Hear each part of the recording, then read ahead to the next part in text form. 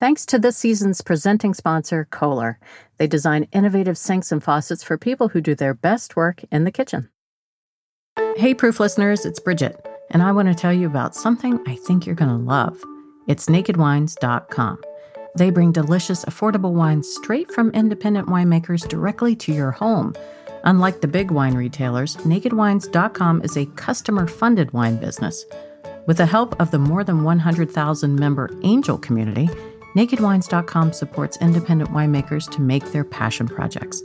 And you can become an angel too with a monthly membership so you can support independent winemakers and get access to delicious exclusive wines in return. Go to nakedwines.com/proof for $50 off your first order.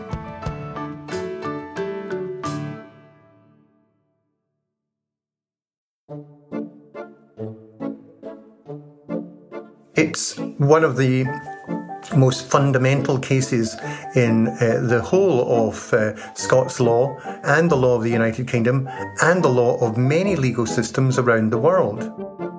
One night in Paisley, Scotland, almost a century ago, would change everything. The events of that evening would pave the way for an increasingly globalized world. It would allow for public trust in a time when food supply chains were growing longer and longer. That's one of the reasons why we can, with confidence now, go and buy ginger beer or cakes or food of any description with a degree of security and confidence. This is Michael Clancy. I'm Michael Clancy. I'm Director of Law Reform at the Law Society of Scotland. According to Michael, this night in Paisley is studied by law students to this very day in the UK, US, Canada, and Australia. Before this case, consumer protection was very, very limited. The case is Donoghue v. Stevenson. So it's a constant theme because of its fame as a case, because of its importance, and of course, we know the outcome.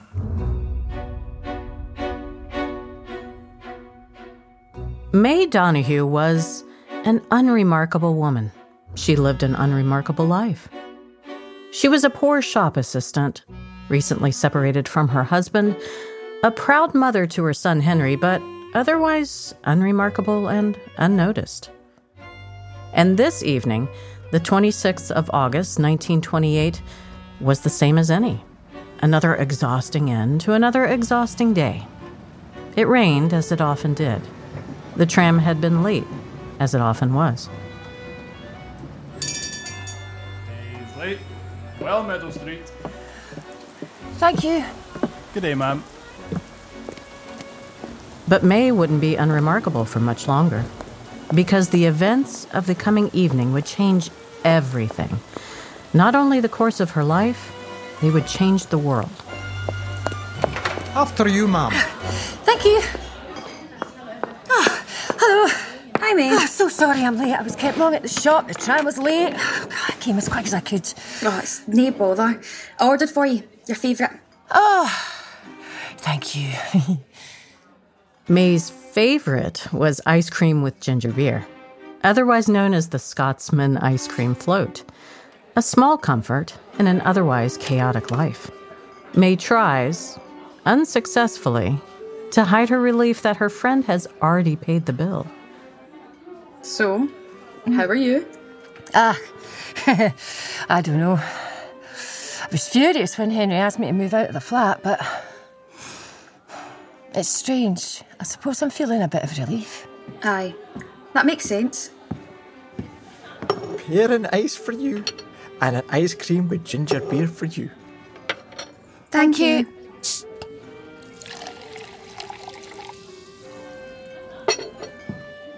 I don't know how I'll manage it all, keeping up the shop, looking after the rain. We're barely scraping by as it is. Your laddie will be fine. We'll figure it out, as we always do. Aye, if you say so. I must say I'm rather tired of always having to figure it out. Could you pass the ginger beer? Here. Ta. As May emptied her bottle of ginger beer, something escaped the bottle and plopped into her glass. What is that? I'm not sure. It looks like it. As May peered down into her glass, she couldn't believe what she saw. Floating on the surface of her ginger beer was a small snail, or whatever was left of it.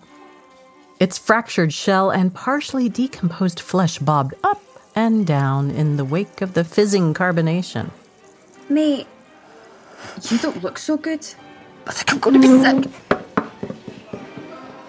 May Donahue spent the rest of the night in agony, the decomposed snail haunting her dreams as her stomach turned.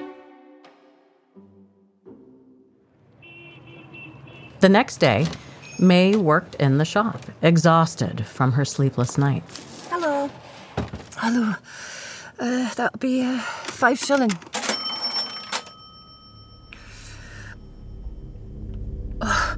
Suddenly, May was overcome with nausea.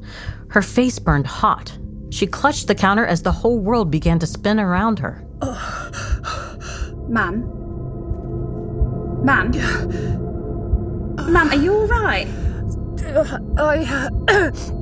We better get us some help. Ma'am, you need a doctor. Can you hear me? Ma'am?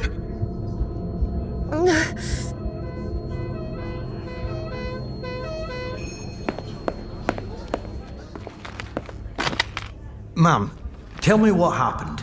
I ate something. Ma'am, what did you eat? Can you hear me? There was a snail. Ma'am, what did you eat? Mrs. Donahue, you're suffering from shock and severe gastroenteritis due to what you have eaten. You must return home and remain in bed. Your body needs rest. May Donahue stayed bedridden for weeks, and her situation didn't improve much. That small snail, floating in her bubbling ginger beer ice cream float, had wreaked havoc on her health. Hey. Oh, my poor dear, how are you feeling? Oh, I'm okay. You're a doll for coming to visit. I brought you some Scotch broth. May, you're as thin as a rail. May looked down at her hands and was shocked at the sight of them. For the first time in years, she saw the protrusion of her knuckles. That damn snail. I can't eat. I can barely drink. I can't go to work. I don't know what I'll do. It's not right this is happening to you. Things like this always happen to folk like us, and they dinna care. Aye. Just then, May was struck with the realization that her dear friend was right. She wasn't a person of means, she was actually quite poor, and she had been really knocked for 6 by this bout of being unwell, and she attributed it to the consumption of this decomposing snail. May's snail-induced gastroenteritis had caused her to lose her job, piling on top of her existing struggles. But it was her tenacity that would ultimately make her one of the most studied legal cases in history. Partly it's just a great story, right? Having this woman finding a snail in the ginger beer. This is Erica Chamberlain. My name's Erica Chamberlain. I'm a professor and dean at the Faculty of Law at the University of Western Ontario. Erica learned about May Donahue, as most students do, in her first-year torts class. And so we spent a long time talking about Donahue and Stevenson. And so I kind of fell in love with the case then. The difficulty she had is that the law at the time said that only someone who had a contract with the manufacturer was able to sue for a defective product. And in her case, she was several links removed in the contractual chain because the manufacturer had sold the ginger beer to the retailer, who then sold it to Mrs. Donahue's friend and then given it to her. And so under the law as it stood at the time, she had no legal claim. You know, I think one of the things that's really fascinating about Donahue and Stevenson is that it is this, average person who took on a manufacturer and changed the law. May approached the law office of Walter Leachman for her appointment at 12 o'clock noon. She was wearing the finest shoes she owned, but she was aware of how old and scruffy they looked in the lobby of a fine solicitor. She smoothed her hair as she approached reception. Hello? I have an appointment. Mr. Leachman will see you shortly. Take a seat, Mrs. Donahue. Walter Leachman was the solicitor that everyone recommended. A man pushing 60 and facing retirement. May shifted in her seat and examined the waiting room. It was crowded with overstuffed cabinets and framed certificates. What was she thinking? He'd probably laugh at her. A snail and a soda is hardly important. Just another in the long line of mishaps in May Donahue's life. Her hatpin dug into her skull. Go through to Mr. Leachman's office now, Mrs. Donahue. Thank you. Please take a seat. Mrs. Donahue, is it? With what can I help you? Walter Leachman didn't raise his eyes from his papers, his brow furrowed, still lost in the details of his previous appointment. It's a matter relating to an incident at the Well Meadow Cafe in Paisley, sir. Aye. Get short-changed or something, did you? Not quite. You see, I've been ill. May could feel her cheeks glowing hot with frustration. She glanced at the door. And, well, my pal ordered me an ice cream float. How delightful. Did you have it with scoosh? Aye, it was ginger beer. Manufactured by a Mr. Stevenson of Glen Lane, Paisley. And you see, I was drinking some, and then when I poured more from the bottle, a wee snail came out and fell right into me. A snail, did you say? Aye, sir. I could see its shell. And you say you've been ill? Aye. And your friend bought the item in question, not yourself? Aye, sir, that's right. Why? This is wonderful news. That I found a snail in my drink. A snail, a slug, rat, gastropods, vermin, arthropods, any would do. It may be a surprise that a serious man like Walter Leachman would be interested in May Donahue. After all, she's just an unremarkable woman who happened to ingest a bit of snail. But Mr. Leachman had been waiting years for someone like May Donahue to walk into his office. Isn't it strange, Mrs. Donahue? The world has changed so quickly. There are motor cars outside on the street. My office now has electric lights and typewriters. I don't know if I follow your meaning.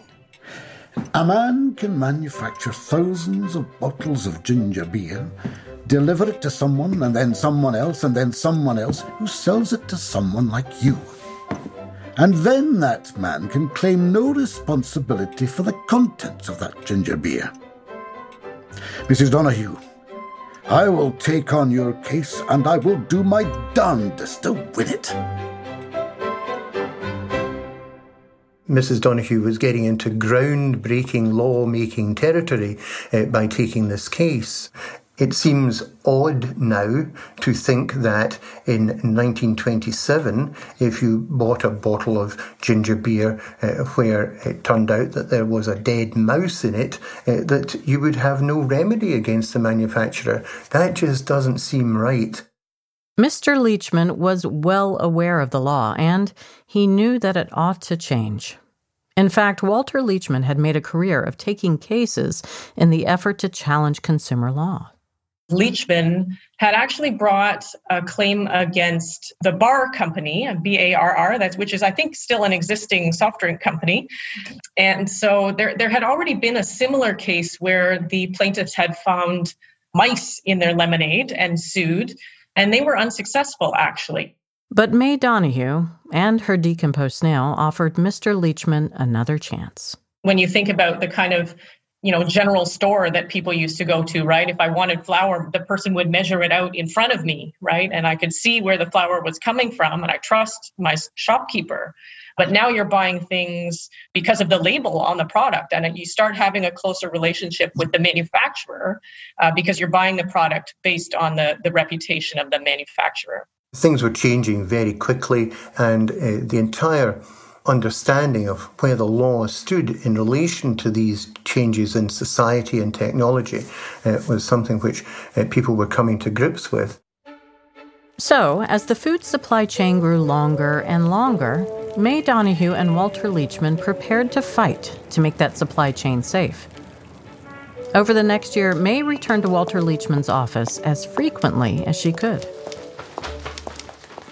Morning, Elspeth. I brought you a seed cake. Thank you, May. That's so kind of you. Mrs. Donohue, a pleasure as always to see you. Come this way.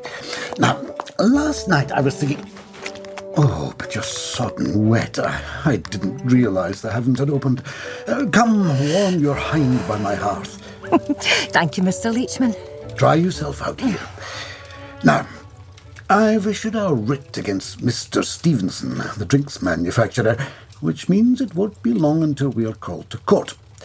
Now, Mr. Stevenson will say that he can't possibly control what goes into each and every bottle of ginger beer. We need to argue that it was his negligence that caused your illness, that he shouldn't be leaving his ginger beer bottles where snails and the slimy trails of snail are frequently found, and that he must ensure the contents are safe before distributing them across the whole of Scotland.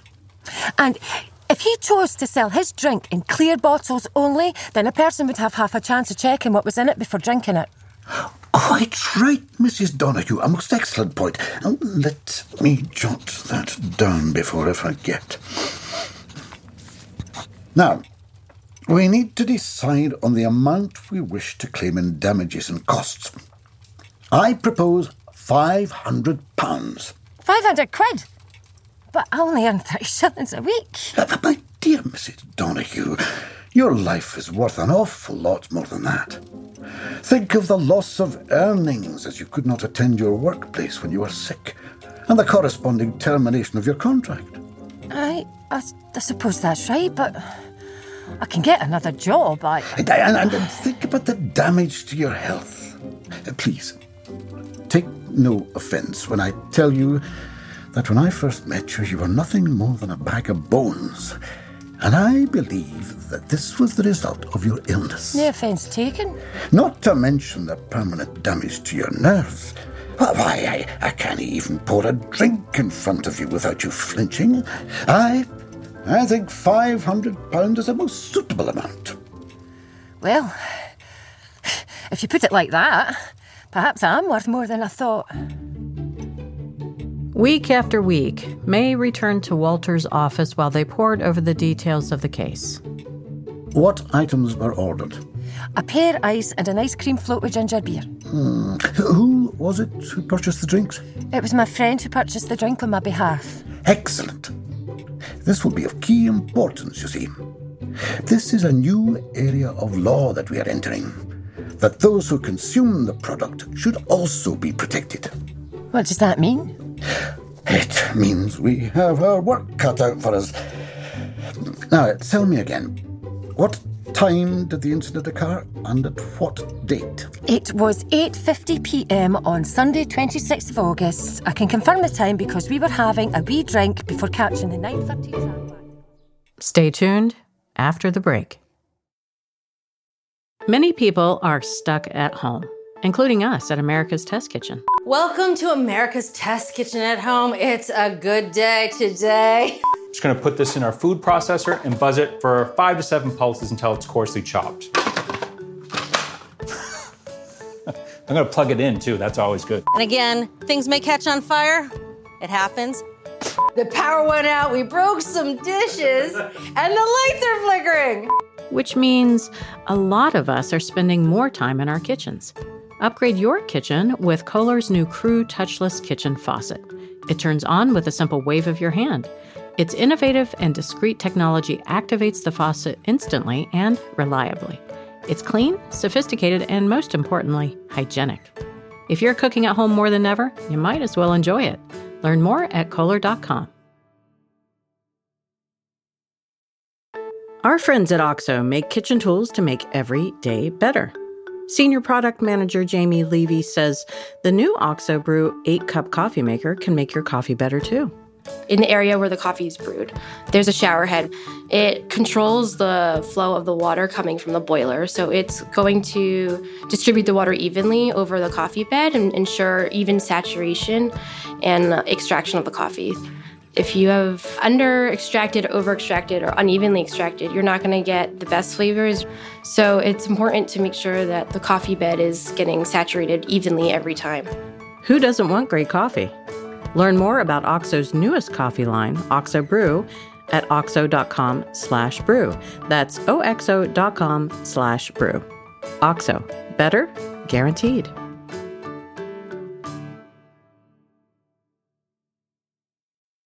Hi, Proof listeners. The holiday season is here, and that means it's cranberry season.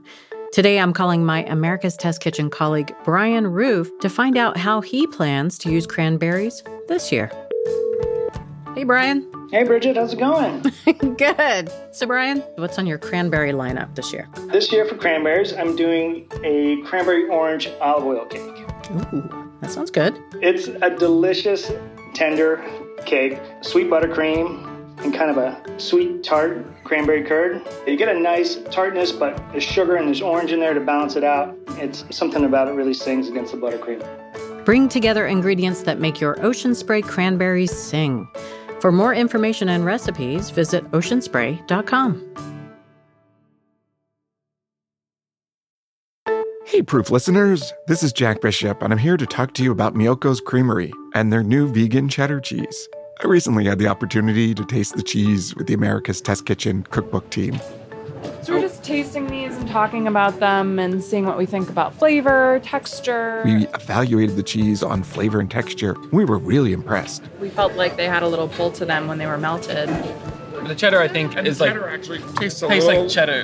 Yeah, it tastes like cheddar. Do you like it? Yeah, I actually do. Yeah. Most vegan cheeses on the market are waxy in texture. They have these off flavors. Miyoko's cheddar tastes like dairy cheddar, and it melts like dairy cheddar. If you enjoy eating plant-based dishes like I do, this cheese is a reason to celebrate. It's made from natural ingredients, so it's good for the planet and good for you. Learn more at miyokos.com. That's MIYOKOS.com. Now, back to our story.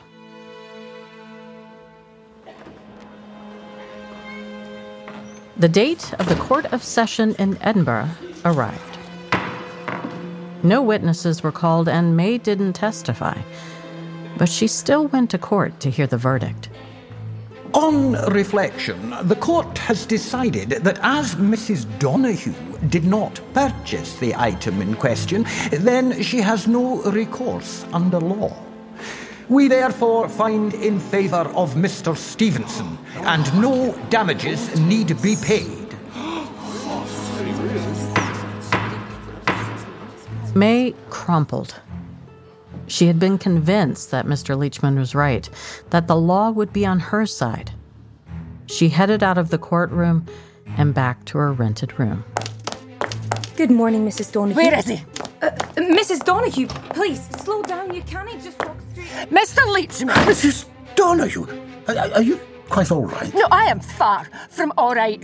You told me we would win this case, Mr. Leachman. You told me that I would be compensated for all the anguish I have been through. I came here month after month to work and prepare, and it was all a fantasy.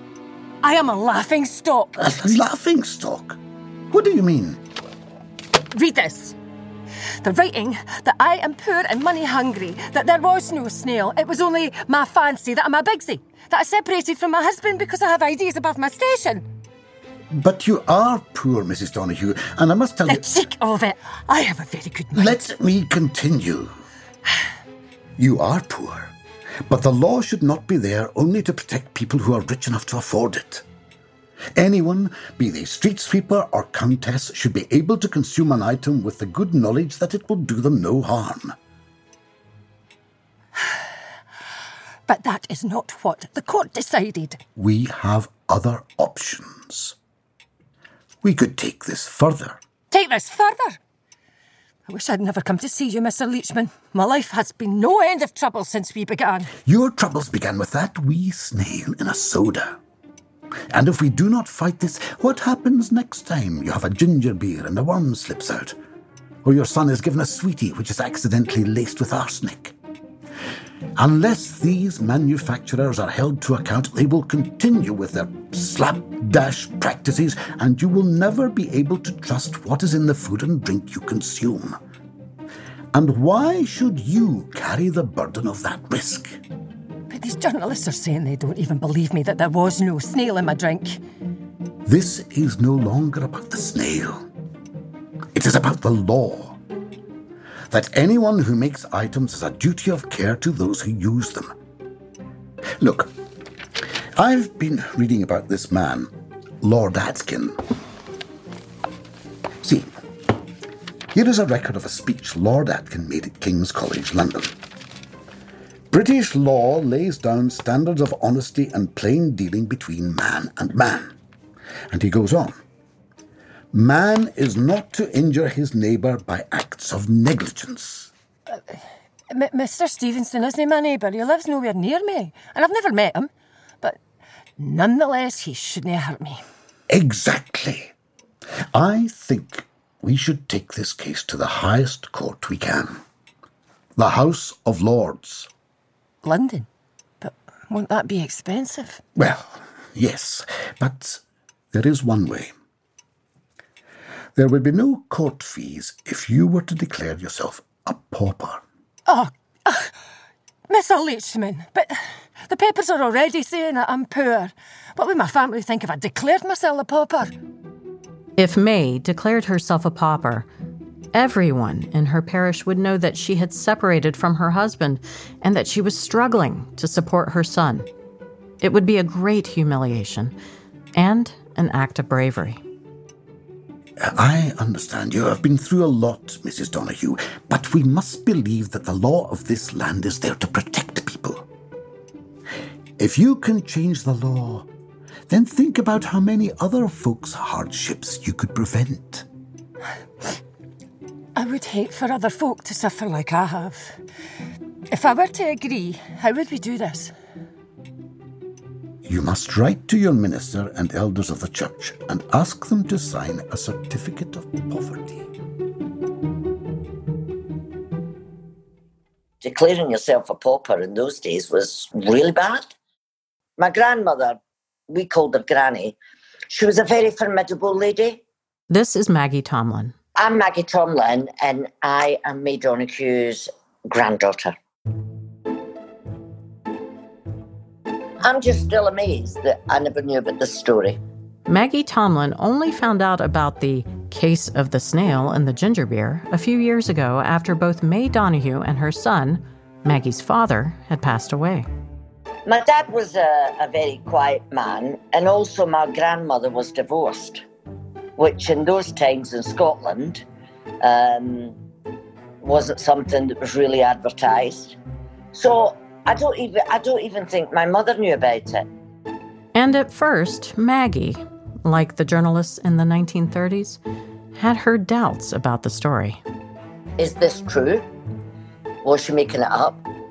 Was she doing it, I don't know, to benefit money? Because I'm quite cynical myself.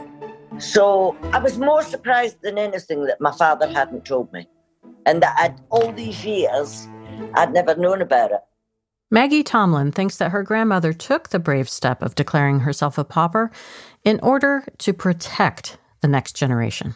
She had my dad to think of, and I think it might have been something to do with that. My dad was 15, he was working probably. My father worked in the shipyards in those days. So perhaps because I know that my granny, she loved my dad very much. He was her life. And so perhaps she thought, well, in order to give her son a better life, that maybe this is why she did it. I would say it's down to her tenacity for right and wrong, because I've got that in me, very much so, that if a wrong's been done, I don't think it's right, and I will take it all the way. On December 10th, 1931, several of the greatest legal minds of the century met in the House of Lords in London, hundreds of miles away from Mrs. Donahue and Mr. Leachman. The Lords sat in a room overlooking the gardens on the Thames and arrived at their decision. And a few days later, a record of that meeting arrived by mail to the law office of Walter Leachman. Is it here? Good morning, Mrs. Donahue. Mr. Leachman, is it here? It's here. I was waiting for you to read it. Come, take a seat, Mrs. Donahue. In that moment, May Donahue made a pact with herself that she would accept the House of Lords' decision, whatever it may be. Because, despite her tattered shoes, she sat in Walter Leachman's fine office, knowing that she belonged there as much as any other man or woman. I'm ready. Hi. So it appears Lord Buckmaster began. He says, let's see here. My lords, the facts of this case are simple. On 26th of August 1928, the appellant drank a bottle of ginger beer, manufactured by the respondent, which a friend had bought from a retailer and given to her. The bottle contained the decomposed remains of a snail, which were not... Lord Buckmaster went on to mention several other similar cases. An exploding lamp, a noxious hair wash, and, much like this case, a decomposed mouse in a soda bottle. None of these resulted in damages being paid, and therefore... I am of opinion that this appeal should be dismissed, and I beg to move your lordships accordingly. Well, that's ridiculous. Just because all the other decisions were so, it doesn't mean it's the right thing to do. Times change. The law should change with it. Aye, patience, Mrs. Donahue. We're not through yet. It appears Lord Thankerton spoke next. Let me see that. Lord Thankerton. For a manufacturer to store his empty bottles in a place where snails can get access to them, and to fill his bottles without taking any adequate precautions, by inspection or otherwise, to ensure that they contain no deleterious foreign matter, may reasonably be characterized as carelessness without applying too exacting a standard. The question is, does the manufacturer owe a duty to take care, and to whom does he owe that duty? Oh, this is good. Let's see what our Lord Atkin has to say. We're coming to his verdict. In law, the rule to love your neighbour becomes you must not injure your neighbour. But law does not answer the question, who is my neighbour? The answer seems to be persons who are so closely and directly affected by my act that I ought reasonably to have them in contemplation. Mr. Stevenson places himself in a relationship with all the potential consumers of his commodities, and that relationship, which he assumes and desires for his own ends, imposes upon him a duty to take care to avoid injuring them. What is a neighbor? A neighbor doesn't have to live on the same street as you, or even be someone that you know. Lord Atkin is saying here that as soon as Mr. Stevenson distributed his ginger beer soda across Scotland, in that moment, he invited any consumer of his product to become his neighbor. And he has a duty to take care to do them no harm. Mr. Leachman, does that mean what I think it means? I'm accordingly of opinion that this appeal should be allowed. The case goes to Mrs. Donahue of Glasgow, Scotland. Mr. Leachman! We've done it! I can't believe they agreed! Oh, May, this is just wonderful! The House of Lords ruled that May Donahue was owed £200 for her pain and suffering as a result of the negligence of Mr. Stevenson. The House of Lords Judicial Committee was at that time the pinnacle of the imperial judicial system. It meant that this case was then followed in Canada, Australia, New Zealand, South Africa. So it very quickly became a case which was recognised across the globe. Recognized across the world and replicated. Donahue v. Stevenson was used to introduce personal injury law in countless countries. Manufacturers were forced to improve their food safety and ensure they hadn't been negligent when preparing an item, because in law, a manufacturer's consumers, whether they were rich or poor, remarkable or unremarkable, were to be considered their neighbors.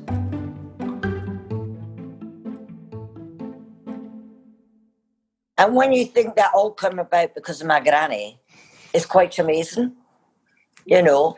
And that's what I think gets me more than anything, that the thought that my granny actually did that and had the tenacity to take that through, declare herself a pauper, to go through with all that and to come out the other end and for the law to be changed. I mean, it's just quite amazing, really, isn't it? May Donoghue used the compensation from the case to move from the shipyards of Glasgow to Paisley, where she opened up a fish and chip shop, creating a much more financially stable life for her and her son Henry. However, May struggled with mental illness and died of a heart attack in 1958, not long after being admitted to Gartlock Hospital for psychiatric care. Her son grew up and went on to have Maggie and 6 other children. Maggie has a son and a stepson, and that sense of right and wrong and justice must have been passed down because both of them work in law. My stepson's a solicitor. He's Mike Tomlin, a lawyer in Bristol, England. When Maggie first found out about the case of the snail in the soda, she called him. Just got a call one day, and she said, "Have you heard of this case?" Which obviously I had. And I said to him, "Michael, do you know the story of Donoghue versus Stevenson?" He said, "Yes, I do." I said, "Well, that's my granny." And he didn't believe me. It was a great surprise. You know, as I say, it is one that we've all heard of and dealt with and written essays based on and all of that kind of thing. So it was, to find out years later that it is, I've got a bit of a connection to it was great. May winning the case set the scene for her descendants to be lawyers like Mr. Leachman. It's been massively important, and in terms of legal precedent, it completely changed the law and the responsibilities of manufacturers and suppliers and everybody, really. Buying food in the 21st century involves a huge amount of trust. We don't know the person we are buying the food from. We no longer go to the neighborhood greengrocer and see him weighing out the flour in front of us. Our food is hidden behind packaging and made by countless people who live far away from us. But in this most intimate act, the act of eating food, we trust that what we buy will be safe and will not harm us. And that is all thanks to May Donoghue finding a snail in her soda and not giving up until she changed the law.